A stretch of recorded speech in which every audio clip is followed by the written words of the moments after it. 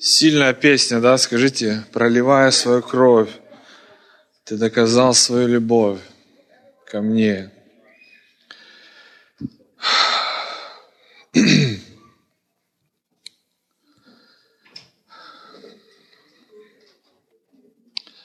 Как вообще так просто вне темы? Вы вообще, только правду мне скажите. Вы вообще ощущаете Бога, когда вы сюда приходите? Аминь. Потому что, я не знаю, знаете, что есть места и очень много мест, где ты придешь, и ты не ощутишь Бога. Ты можешь услышать много о Боге, где поют о Боге, красиво поют, играют, но ты Его не ощутишь. И это печальная, знаете, печальная картина, когда люди привыкают к этому. И я благодарю Бога, знаете, что именно это место, оно вообще, знаете, кто здесь был, как говорится, давно, кто здесь, как говорится, был в начале, в середине, вы знаете, что это место ты, несмотря сколько бы людей здесь не было, здесь всегда оно строилось, и всегда оно было, я так скажу, вокруг атмосферы Бога, присутствия Бога. Потому что каждый из вас, включая меня, ты вкусил это. Ты вкусил это. Вот почему люди, когда уходят из этого места, по любым причинам, без разницы, потом, даже где бы ни находились, но ты знаешь, где настоящее было, где было настоящее присутствие, а где просто, знаете, просто, может быть, там, как говорится, мурашки пробежали. Но ты чувствуешь славу, ты чувствуешь атмосферу, ты чувствуешь открытое небо. Вот почему многие люди потом просто хотели бы вернуться, но мне кажется, просто гордость не позволяет, человеческая, просто вернуться назад. Поэтому цени этим местом, цени, я так скажу, даже не местом самим, вы знаете, о чем я говорю, я имею в виду о портале, я говорю, понимаете, за что каждый из вас, твоя, как говорится, жертва, понимаешь, в этом, твое, как говорится, везде есть, как говорится, это строилось тобой же. Это не строилось, знаете, одним каким-то человеком, или это все, знаете, строится везде. Бог строит всегда людьми.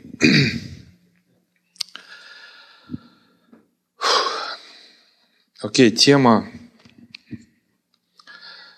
которую я хочу сегодня вам сказать, я так ее назвал «Как стать богатым». О, смотри, когда глазки засверкали, сразу конспектики достали, да?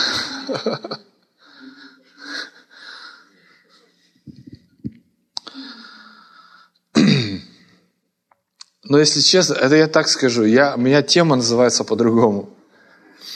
Но сегодня утром, знаете, когда я просто, как говорится, уже, последний раз как бы так просмотрел, молился просто об этой теме и закрывая, знаете, свой этот конспект, мне просто пришла вот эта фраза «Как стать богатым?». Поэтому тему я так назвал, сразу я ее переименовал «Как стать богатым?». Вот так запишите.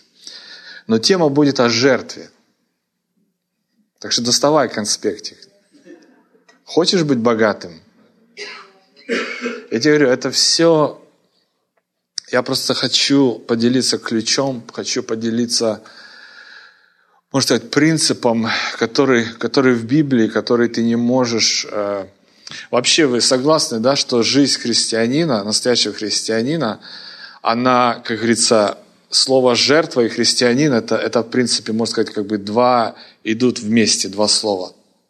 То есть, понимаешь, ты не можешь, как говорится, быть христианином и минуть жертву. Потому что сам, я так скажу, сам для нас образец христианства – это Иисус Христос. И Он не миновал этого. Он вообще, знаете, мы прочитаем, Он вообще, как говорится, оставил все. Оставил свое, можно сказать, подобие Бога, принял, Он стал как человек и даже, как говорится, и смирил себя, и умер на кресте. То есть ты понимаешь, что есть, как бы в Библии сама жертва, ты не можешь, как говорится, ты не можешь это, как говорится, миновать. Откуда, я так скажу, это, можно сказать, тема или как бы мысль пошла где-то 2 недели назад, это было воскресенье. Во время воршипа здесь, знаете, идет поклонение, и где-то примерно в середине я слышу такой, можно сказать, как толчок, знаете, от Духа Святого, как можно, знаете, как бывает тебя, кто-то так, знаешь, ну, как бы тебя как бы кто-то пнул, как бы в зад. Ну, как бы так, ну, мягко, так, как будто подтолкнул. И такая фраза была сказана Духу Святому: Женя, ты можешь лучше. Именно во время воршипа. Вот почему я оригинально, эта тема, я так называлась, может сказать, как бы лучшая жертва. То есть, понимаете, сам Дух Святой, можно сказать, когда даже во время воршипа, это где-то было в середине, такой толчок, как бы: Женя, ты можешь лучше. И интересно, что вот в то мгновение, вы знаете, что даже я только делился с Максом на работе именно этим. Но в то мгновение, знаете, что изменилась атмосфера резко в зале. Я не знаю, кто был, если, может, вы это чувствовали, может, вы то же самое слышали, я не знаю, потом, может, поделитесь. Но именно в том мгновении как будто произошел какой-то сдвиг. И знаете, вся, как говорится, комната, как говорится, ожила, знаете, и пошло, знаете, как говорится, пошло лучше, если можно так сказать. И вот с того момента, я так скажу, я начал об этом размышлять, и вот на протяжении этих 2 недель просто эта тема, просто, говорится, была всегда со мной, я об этом думал, я записывал там всякие фразы, всякое, что я как бы получал. Поэтому вообще тема о жертве, знаете, это, как я говорил, ты не можешь миновать христианство без жертвы. Это очень сильная тема. И поэтому я не боюсь, я так скажу, об этом напоминать. Даже если тебе, может быть, не хочется об этом слышать. Но знаешь что? Эта тема просто, я так скажу, без жертвы нет огня. Аминь. И для меня, я так скажу, и я уверен, для каждого из вас, кто здесь находится, для тебя огонь – это что-то родное. Понимаешь? Для тебя, знаете, религиозники, они боятся огня. Потому что огонь у них сразу это ад. Ну, серьезно. У них слово огонь это только в аду будет огонь. Но знаете, есть другое ДНК, есть другая порода, которые наоборот хотят огня на этой земле. И опять же, это в хорошую сторону. Это я не говорю сейчас, знаете, там вызывать огонь, чтобы там сжигать там, знаете, там нечестивцев или нет. Вы об этом уже некоторые пытались, знаете, Иисус сказал, говорит, ребята, с какого источника это идет сейчас информация? Но есть огонь, понимаешь, о котором... То есть и ты не можешь иметь огня, если не будет жертвы. Вот почему я говорю, я не боюсь об этом говорить. И, как говорится, и если даже, может быть, я тебя немного напрягу этим, то я не боюсь это делать, потому что это, я так скажу, лучше тебе же и мне. Лучше. Потому что жертва, она всегда приводит огонь, она приводит небо в действие. Вот почему я об этом хочу говорить. Потому что нам нужно же вот этот огонь, или другое слово, помазание. Вы знаете, что есть вещь такая, как помазание, и есть такая вещь, как дар. Знаешь, что ты можешь уметь, тебе дан дар красиво петь, к примеру, но на тебе нет помазания, на тебе нет огня. Так же само, понимаешь, то есть поэтому же вот почему для нас, для церкви важнее, так скажу, помазание даже, чем дар. Вот почему ты и сильно тут даровистых и не видишь. Понимаете? Вот почему здесь музыканты все, можно сказать, самоучки, Певцы все учатся, все, понимаете, то есть потому что помазание, оно намного важнее, чем дар. Дар, понимаете, потому что дар, как говорится, ты можешь, ты можешь хорошо что-то делать, но если на нем нет духа, нет огня, то, знаете, оно тогда просто красивое пение. Но есть пение, когда человек поет, понимаете, и меняется атмосфера в зале. Ты ощущаешь эти слова, ты не просто слушаешь. И я рад, знаете, что я рад, что вокруг меня, даже я вижу вас, людей, что вы жертвенные люди. Понимаете, даже вот когда где-то мы там собираемся, что-то делаешь, я вижу, и Бог видит людей, которые, понимаете, которые ты видишь, люди, которые жертвуют. Даже в этом моменте. Те, которые, понимаете, не, говорится, знают, что чтобы что-то случилось, я должен что-то отдать, я должен что-то потерять, что-то от меня должно оторваться. Поэтому я же говорю, я рад, что вы жертвенные. А если кто-то, может быть, хромает, то подтягивайтесь. Это, говорится, наоборот, это благословение. Это благословение. И я так скажу, Бог тебя никогда не сделает жертвенным. Бог бы всех сделал жертвенными. Ты знаешь, что это всегда позиция твоего сердца. Бог никогда не говорил Соломону: Соломон, принеси мне в жертву 1000 этих, 1000 этих, и тогда я тебе что-то дам. Но наоборот, жертва Соломона, она что-то сделала, что Бог, как увидел, говорил: вау, что ты хочешь? Поэтому я говорю, никогда не молись: Бог, сделай меня жертвенным. Но просто знаешь что? Начни жертвовать. Начни жизнью вообще. Я говорю, сделай для себя целью, понимаете? Вы знаете, что сам Иисус говорил, что блажение что? Давать, чем принимать. Но это, наверное, не для нас было сказано. Нет, нам давай. Все мне, где побольше, где бесплатно, все мне. А как только что-то отдать, все, уже тихо, уже, говорится, с задним ходом уже. Но запомни, блажение давать, чем принимать.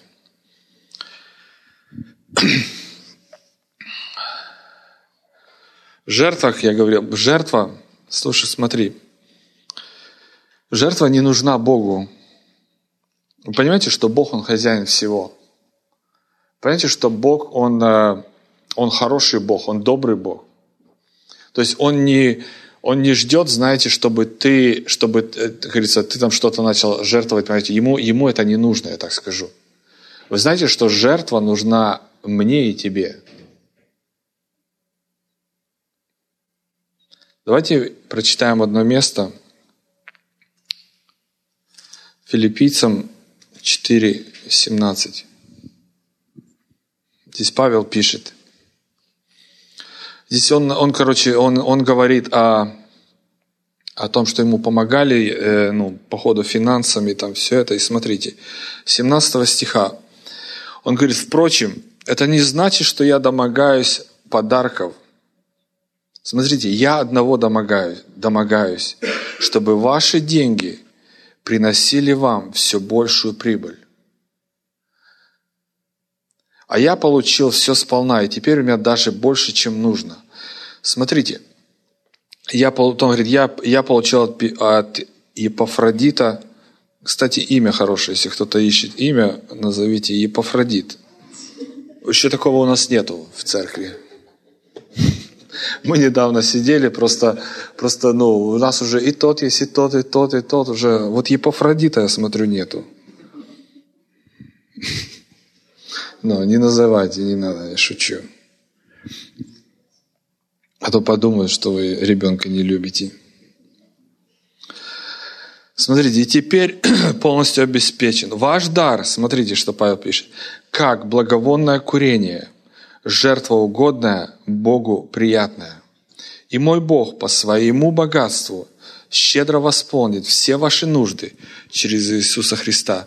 Смотрите, Павел, если так можно это все перефразировать, Павел говорит, я хочу, чтобы вы мне жертвовали.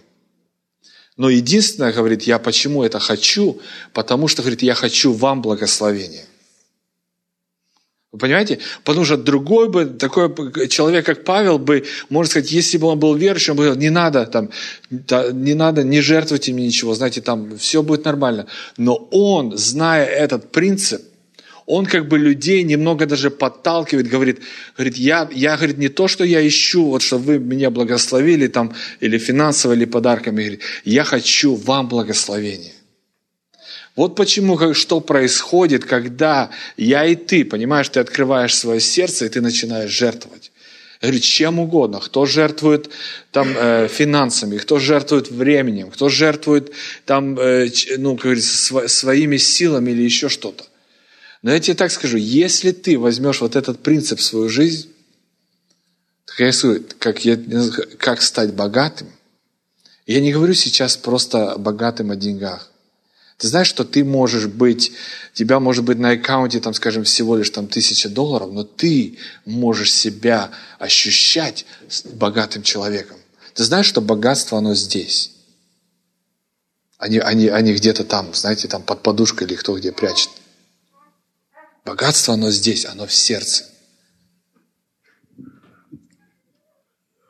И знаете что? Учите своих детей жертвовать.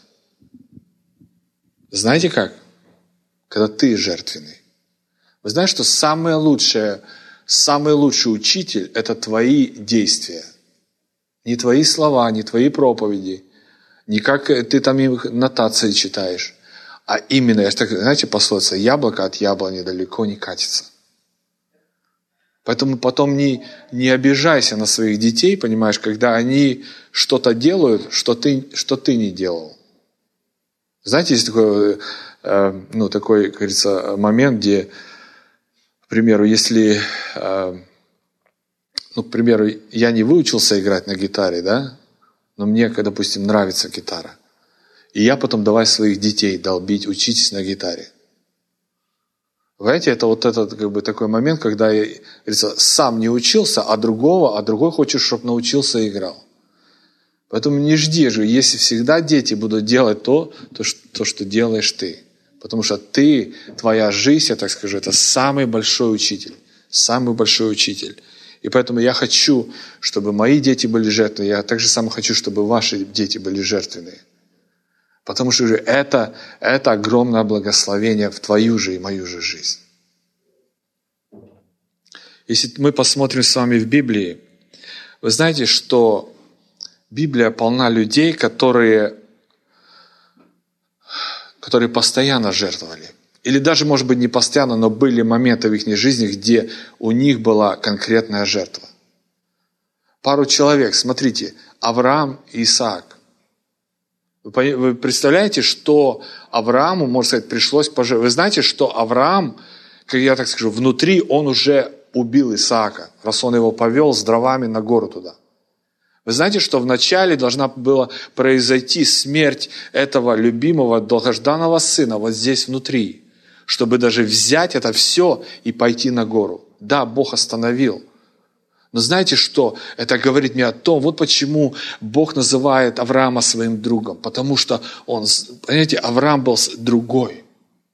Вы знаете, он даже пожертвовал там, помните, когда они напали там, забрали там и встретили этого Мелхиседека, еще там никакого закона не было. Он уже 10-ю часть, как говорится, отдал всего богатства. Вы понимаете, что говорится, какое сердце было у Авраама? Это не был человек, который, понимаете, все только мне, мое и все. Но это было у него, он знал, что он просто, говорится, для Бога жертвовать что угодно. Даже сына готов был пожертвовать. Моисей другой. Вы знаете, Моисей, как мы читаем, он оставил, он вообще интересная личность. Смотрите, он вырос в Египте, был воспитан, имел, как говорится, будущее, можно сказать, там, столько всего у него было, как говорится, привилегий и, как говорится, перспективы. Но знаете что? Написано, что он оставил это все ради своего народа. Потому что он видел несправедливость, он видел, как его народ, понимаете, как с его народом обращается. И, говорится, избежал в пустыню. Вы думаете легко? Думаете, это не жертва? Оставить вот это все. Говорится, да, у него там были, может быть, какие-то там нюансы, которые помогли, которые Бог ему помог сбежать. Но вы знаете, все равно это на самом деле, если ты посмотришь, это являлось жертвой. Еще пару человек. Руфь. Вы знаете, что Руфь пожертвовала собой, можно так сказать, отказавшись, когда умер ее муж, и она согласилась остаться со своей свекровью.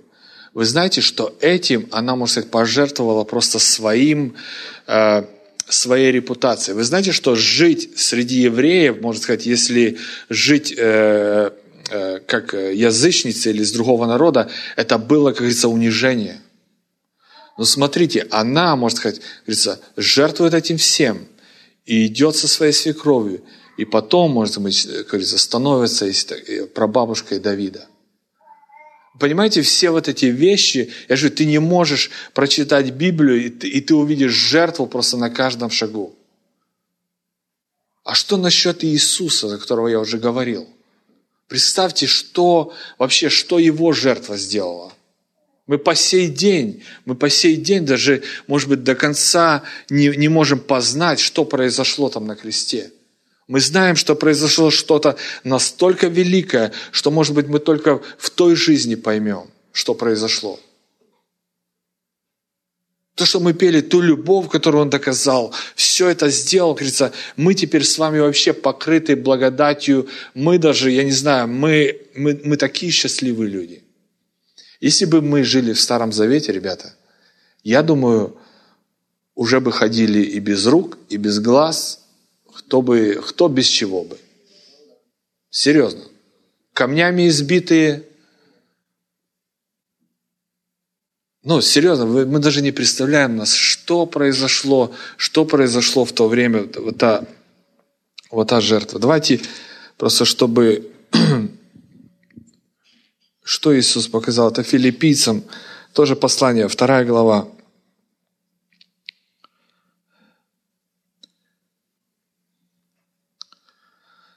Смотрите,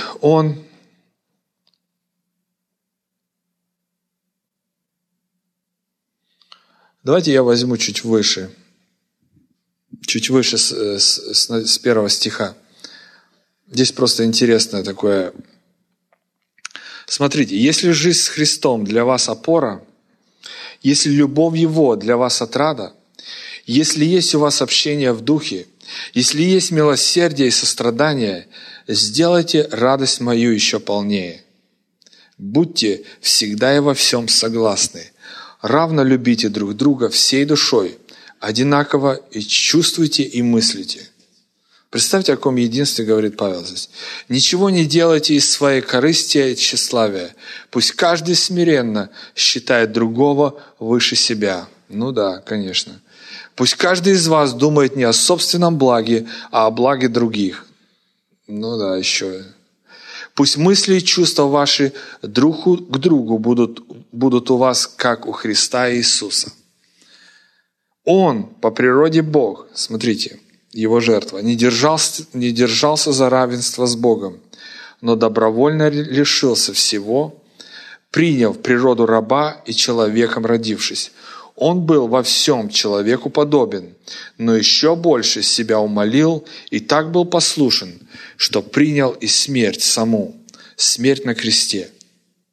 За это Бог вознес его над всеми и имя даровал превыше всех имен, чтобы перед именем Иисуса всякое колено преклонилось на небе, на земле и в преисподней, и всяк язык провозгласил, что Иисус Христос Господь, во славу Бога. Вы слышали, что сделала жертва Иисуса Христа? Вы видите даже, какое благословение, если так можно сказать по-человечески, что эта жертва принесла в жизнь, я так скажу, даже самого Иисуса Христа. Где Он оказался, что произошло после именно этой жертвы. Поэтому я же говорю, я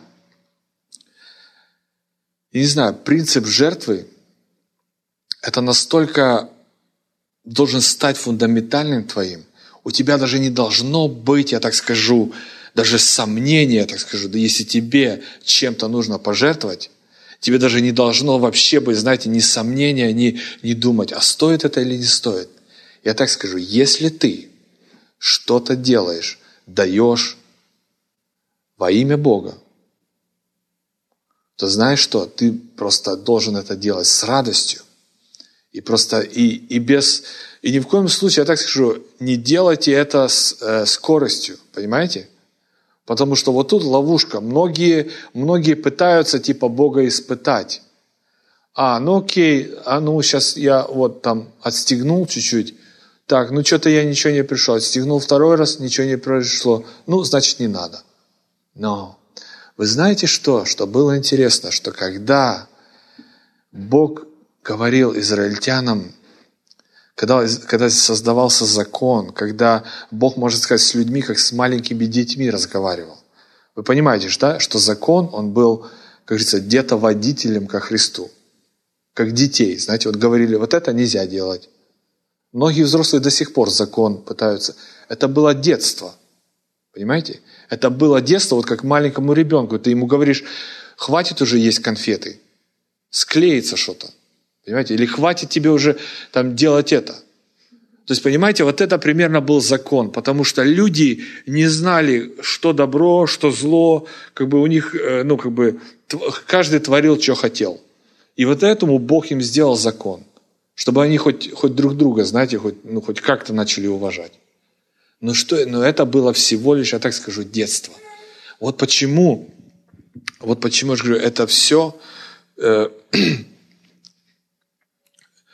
Все, что происходило тогда, это мы вообще с вами живем, можно сказать, в другой реальности сейчас, по другим законам. И жалко, знаете, что бывают люди, которые до сих пор пытаются, как говорится, исполнять закон. Как его не исполнять, понимаете? Как ты можешь не исполнять? Как ты можешь даже вот то, что прочитай все эти заповеди, тут и любой даже, наверное, мне кажется, и неверующий почитает, скажет, да, нельзя это делать. Понимаете?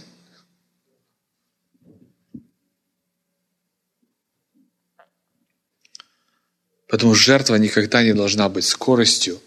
И почему они часто были назначены Богом времена, когда должны были делать жертвы? Вы знаете почему? Потому что я в этом вижу? Я вижу в этом постоянность. Я вижу в этом, что Богу было важно не просто, знаешь, ты принес один раз жертву в своей жизни и все, а именно каждый раз, каждая твоя жертва, каждый день ты что-то делаешь, каждый день ты говорится, жертвуешь собой, жертвуешь финансово, жертвуешь силами. Ты знаешь, что именно в постоянстве и есть успех. Вот где, знаете, где ты можешь жертвовать сколько угодно и, может быть, даже и не видеть результатов. Вы знаете, что в нашей жизни был момент, когда мы не имели, так если назвать, может, ни кола, ни двора, если как называется. Вы знаете, что был момент, когда мы ехали в Сиэтл на конференцию, и мы заправляли машину последними деньгами, полный бак, чтобы приехать туда и обратно на конференцию. Я об этом даже не хочу говорить, но почему-то оно вот сейчас, просто я вот так увидел это все. Я не люблю, понимаете, делиться теми вещами тайными. Вы знаете, что именно и знаешь, и ты бывало отдавал последнюю копейку, но ты знал, что вот эта последняя копейка, это знаете, как та вдова, которая приходила и отдавала, и Иисус смотрел и говорил, вы знаете что, эти все ложат от избытка, им выписать там это, сколько угодно, а это, говорит, положила больше, чем они. Представляете силу жертвы? И я же говорю, Все зависит от твоего сердца, все зависит. Я говорю, я тебе могу, может быть, даже тебе кто-то другой, может быть, эту лучшую тему даже рассказать. Но если ты не начнешь просто именно делать эти шаги, и я так скажу, в постоянстве, и я не говорю сейчас там десятина там, или пожертвования в церковь, я говорю о жизни жертвы, о жизни, которую, где ты понимаешь, что ты, как говорится, сделай целью. Мне что-то вспоминаются такие сейчас вещи, которые я даже не думал. Знаете, если оно идет, я буду вам говорить. Я помню, еще мы собирались на Airport Way. Вау. И я помню, я тогда собирал пожертвования. Был дежурным. И там мы считали. И я помню, знаете, как некоторые даже люди, которых я знал, говорю, у нас было тяжело с финансами. И я помню, люди, знаете, так, я просто говорю вам, я вспоминаю это сейчас на ходу, понимаете, поэтому это так. Я помню, я видел эти чеки, знаете, я видел эти конверты записаны, там, знаете, там, 1000 с чем-то, помню. И знаете, я, можно сказать, завидовал доброй завистью. Вы знаете, что тогда мне хотелось, я думал, Бог, может быть, придет то время, когда я тоже смогу тебе столько жертвовать. И знаете что? Тогда, может быть, ты давал там только $30. И на тот момент ты даже не понимал, что эти $30, наверное, были больше, чем та 1000 у того человека. Понимаете? Опять же, если сейчас говорить о духовном, понимаете, принципе жертвы. Но знаешь что? Я же говорю, все зависит от сердца, когда ты говоришь, Иисус, я хочу, чтобы когда-то в моей жизни был момент, что я могу... Это было по-детски, понимаете? Это было по-детски, может быть, не понимаешь, как я говорю, что мои $30, может быть, были больше, чем та 1000. Но знаете что? Все было в положении, как говорится, твоего сердца. Тебе хочется ему сделать. Ты, когда идешь в магазин, покупать своей любимой там подарок или цветы, ты какие ищешь? Самые дешевые, да?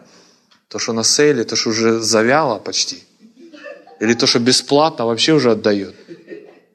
Но ты ищешь лучшие, самые красивые. Да, может быть, на твой взгляд они самые красивые. Может быть, она бы увидела, бы выбрала другие. Кто его знает? Но на твой взгляд ты ходишь, и ты выбираешь самое лучшее. Потому что это человек, которого ты любишь. Да, ты мог бы там потратить или что там на другие вещи, но ты хочешь сделать приятное. Вот почему, я же говорю, когда в 2 недели назад в воскресенье вот этот толчок, что может можно лучшую сделать жертву как-то. Может быть, я сейчас могу что-то тебе... Даже да, Иисус, я не могу тебе... что тебе эти деньги? Что для тебя это... может быть, я могу что-то там, сказать тебе, что твое сердце, понимаешь, забьется. Вот почему я же говорю, я хочу, чтобы было лучше. Понимаете? Я уверен, что наш Бог, Он достоин лучшего.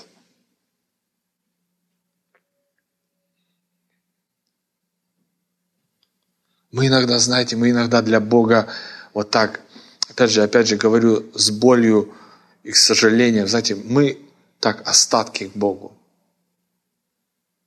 Вы знаете, мы иногда даже там, или время, или что, сегодня есть время, или сегодня у меня есть силы, пойду сегодня в церковь, или там пойду там. Вы знаете, что твое хождение в церковь, оно не нужно мне.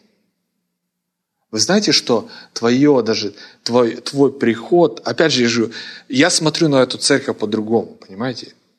Я смотрю на эту церковь, как каждый из нас, как на тело. Понимаете, и когда мы собираемся молиться или там поклоняться, понимаете, что каждый тело. Да, может быть, сейчас я стою с микрофоном и говорю, может быть, сейчас там Макс играет там, или Костя играет. Но вы понимаете, что мы все как члены одного тела.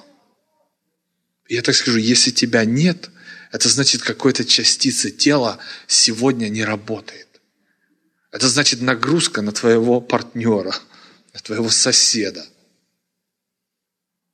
Мне не важно, если наше тело состоит из 20 человек, это тело.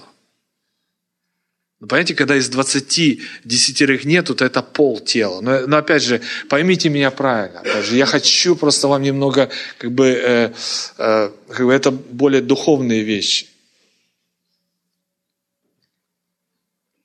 Мы иногда Богу просто оставляем. Ты даже часто к работе серьезнее относишься, чем к служению к Богу. И вот тут мы все можем покаяться, включая меня, первого. Серьезно. Мы иногда к вещам, знаете, которые там, у меня на графике это, у меня аппоинтмент это, у меня с этим. А как насчет, Богу, сегодня не успел. Или сегодня я устал. Но вот именно, что это и жертва, понимаешь, когда я перечеркиваю все и говорю, вот это время для Бога. Мне все равно, как я себя чувствую, мне все равно, если настроения у меня нету, я знаю, что это время посвящено для Него. Понятно, если ты там лежишь там при смерти, то до свидания, да. Передашь Иисусу привет.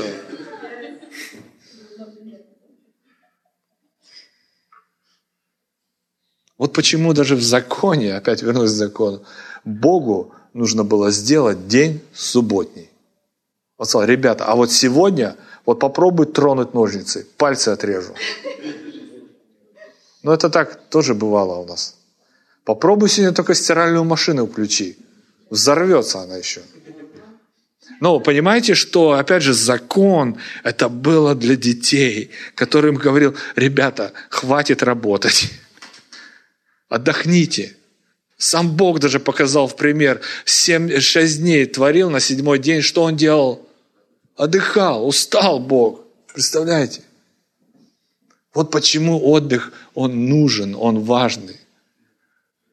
Иногда бывает себе знаешь, иногда ты можешь не физически работать, ты можешь мозгами столько работать, что ты потом... Я бывает себя ловлю, что там воскресенье, или это понедельник, или это среда, бывает ты не можешь остановить вот этот, знаешь, вот этот компьютер, который рвет вперед и все делает, и все строит, и все решает, и все сделает, а потом на утро приходит, а ничего не сделано все равно. А руки не хотят делать. Поэтому, знаешь, это, я же говорю, нужно тормозить даже свой мозг. Нужно, я не знаю, какой-то дистракшн, куда-то отвлечься, куда-то уехать, что-то изменить. Потому что, я не знаю, вот я говорю, теперь я понимаю, почему Бог сделал субботний день. И некоторым из нас нужно 2 субботних дня. Серьезно. Даже Адам, представьте, Бог к нему приходил когда? В прохладе дня. То есть целый день Адам там чем-то занимался, понимаете? Он что-то ходил там, я не знаю, по деревьям лазил, наверное, там. За зверями бегал, наверное, не знаю, там змею за хвост тащил. Ну, помогите с воображением, давайте. Что еще там Адам делал? Рыбу ловил, да. Сидел, наверное, прикалывался, да. Говорил ей, она выпрыгивала, потом назад запрыгивала. Но так было бы неинтересно. Надо рыбу ловить так, когда собираешься целую неделю, потом не спишь еще целую ночь. Столько денег потратил.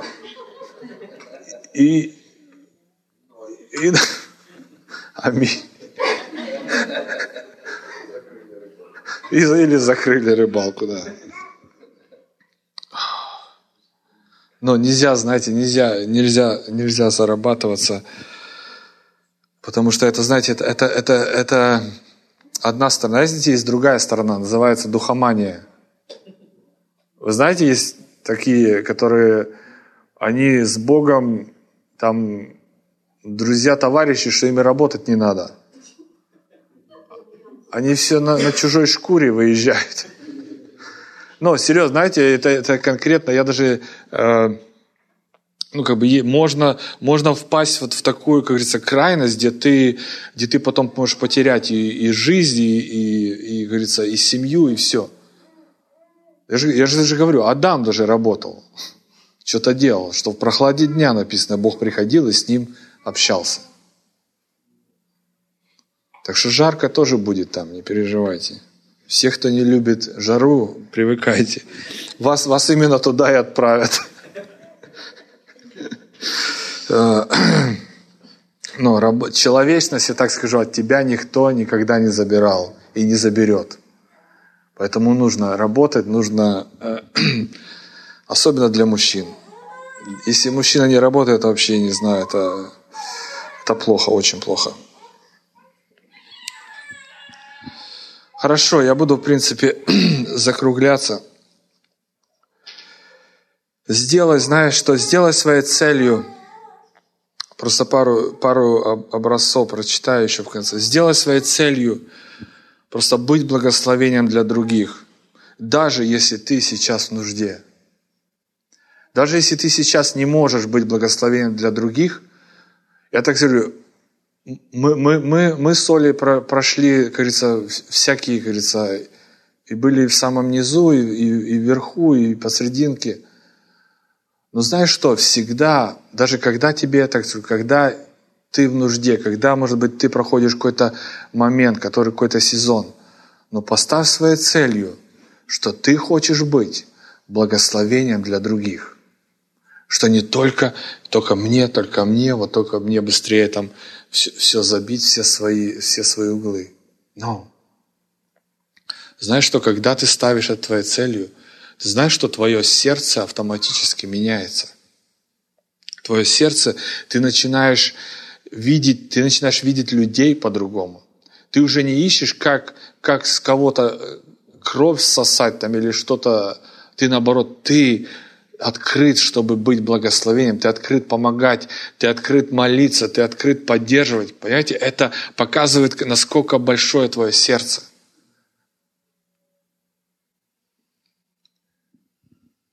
Если ты хочешь быть успешным и благословенным в этой жизни, стань жертвенным. И, как я говорил, и это зависит только от тебя. Бог никогда не сделает тебя жертвенным. Ты сам себя делаешь таким. И давайте, знаете что, давайте будем местом, где действительно живет Бог. Пусть это место будет заполнено любовью, светом, теплом. Давайте, если мы будем церковью, то будем чем-то другим. Вы знаете, что церковь на сегодняшнее время очень сильно имя, можно сказать так, запачкано. Вы знаете, с некоторыми людьми, даже я разговаривал, которые звонили, там, просили о помощи духовной, знаете, там проблемы. И знаешь что, как только ты приглашаешь их в церковь, в основном у людей, они не хотят идти в церковь. У них настолько... А он говорит мне, да я уже там был, я уже исповедовался, за меня уже все молились, мне уже все эти фразы говорили, мне уже о Боге все это говорили. То, что даже ты мне сейчас говоришь, за меня уже все молились, говорит. Но, говорит, ничего не работает. И знаете, особенно если... вот один человек, который мне недавно звонил, у него родители и все в служении, там, пастора. То он говорит мне, говорит, Женя, говорит, я даже не хочу сейчас тебе рассказывать то, что я видел, вырастая в семье. Я не хочу тебе даже рассказывать, какую грязь я видел, хотя мой отец был там пастором или служителем. Вы понимаете, что вот почему я молюсь, я хочу, чтобы вы были настроены. Давайте сделаем это место другим. Давайте, пусть это будет действительно, понимаете, действительно, где люди, которые сталкиваются с тобой, где люди, которые просто проводят время с тобой, они видят, что ты по-другому говоришь о Боге. Они видят, что ты не просто даже говоришь о Боге, но ты, как говорится, ты действительно носишь Его в себе. Сделайте вот это, знаете, сделайте, что, говорится, я не хочу просто быть копией чего-то. Я не хочу быть какой-то религиозности.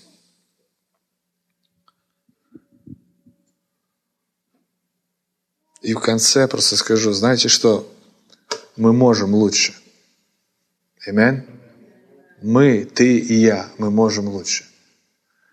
Давайте мы помолимся.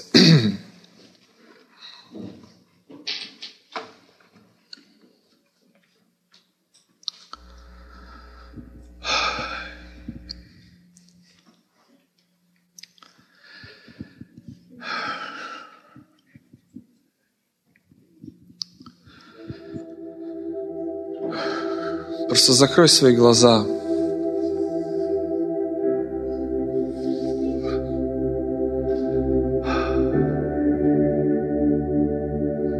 Просто скажи ему: Иисус,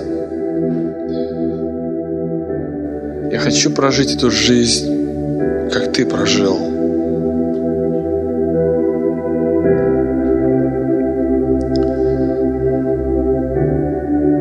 Я хочу увидеть Тебя, Иисус, Твой вообще образ жизни, Твой пример, который Ты оставил. Я хочу увидеть это в моей жизни, Иисус. Я хочу увидеть, Господь, Тебя. Я хочу увидеть Тебя во мне, Иисус.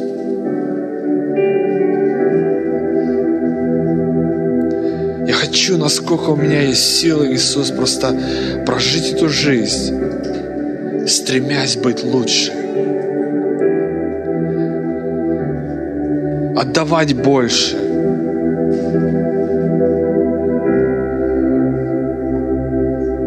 Потому что Ты отдал все, Иисус. Ты отдал все, Иисус.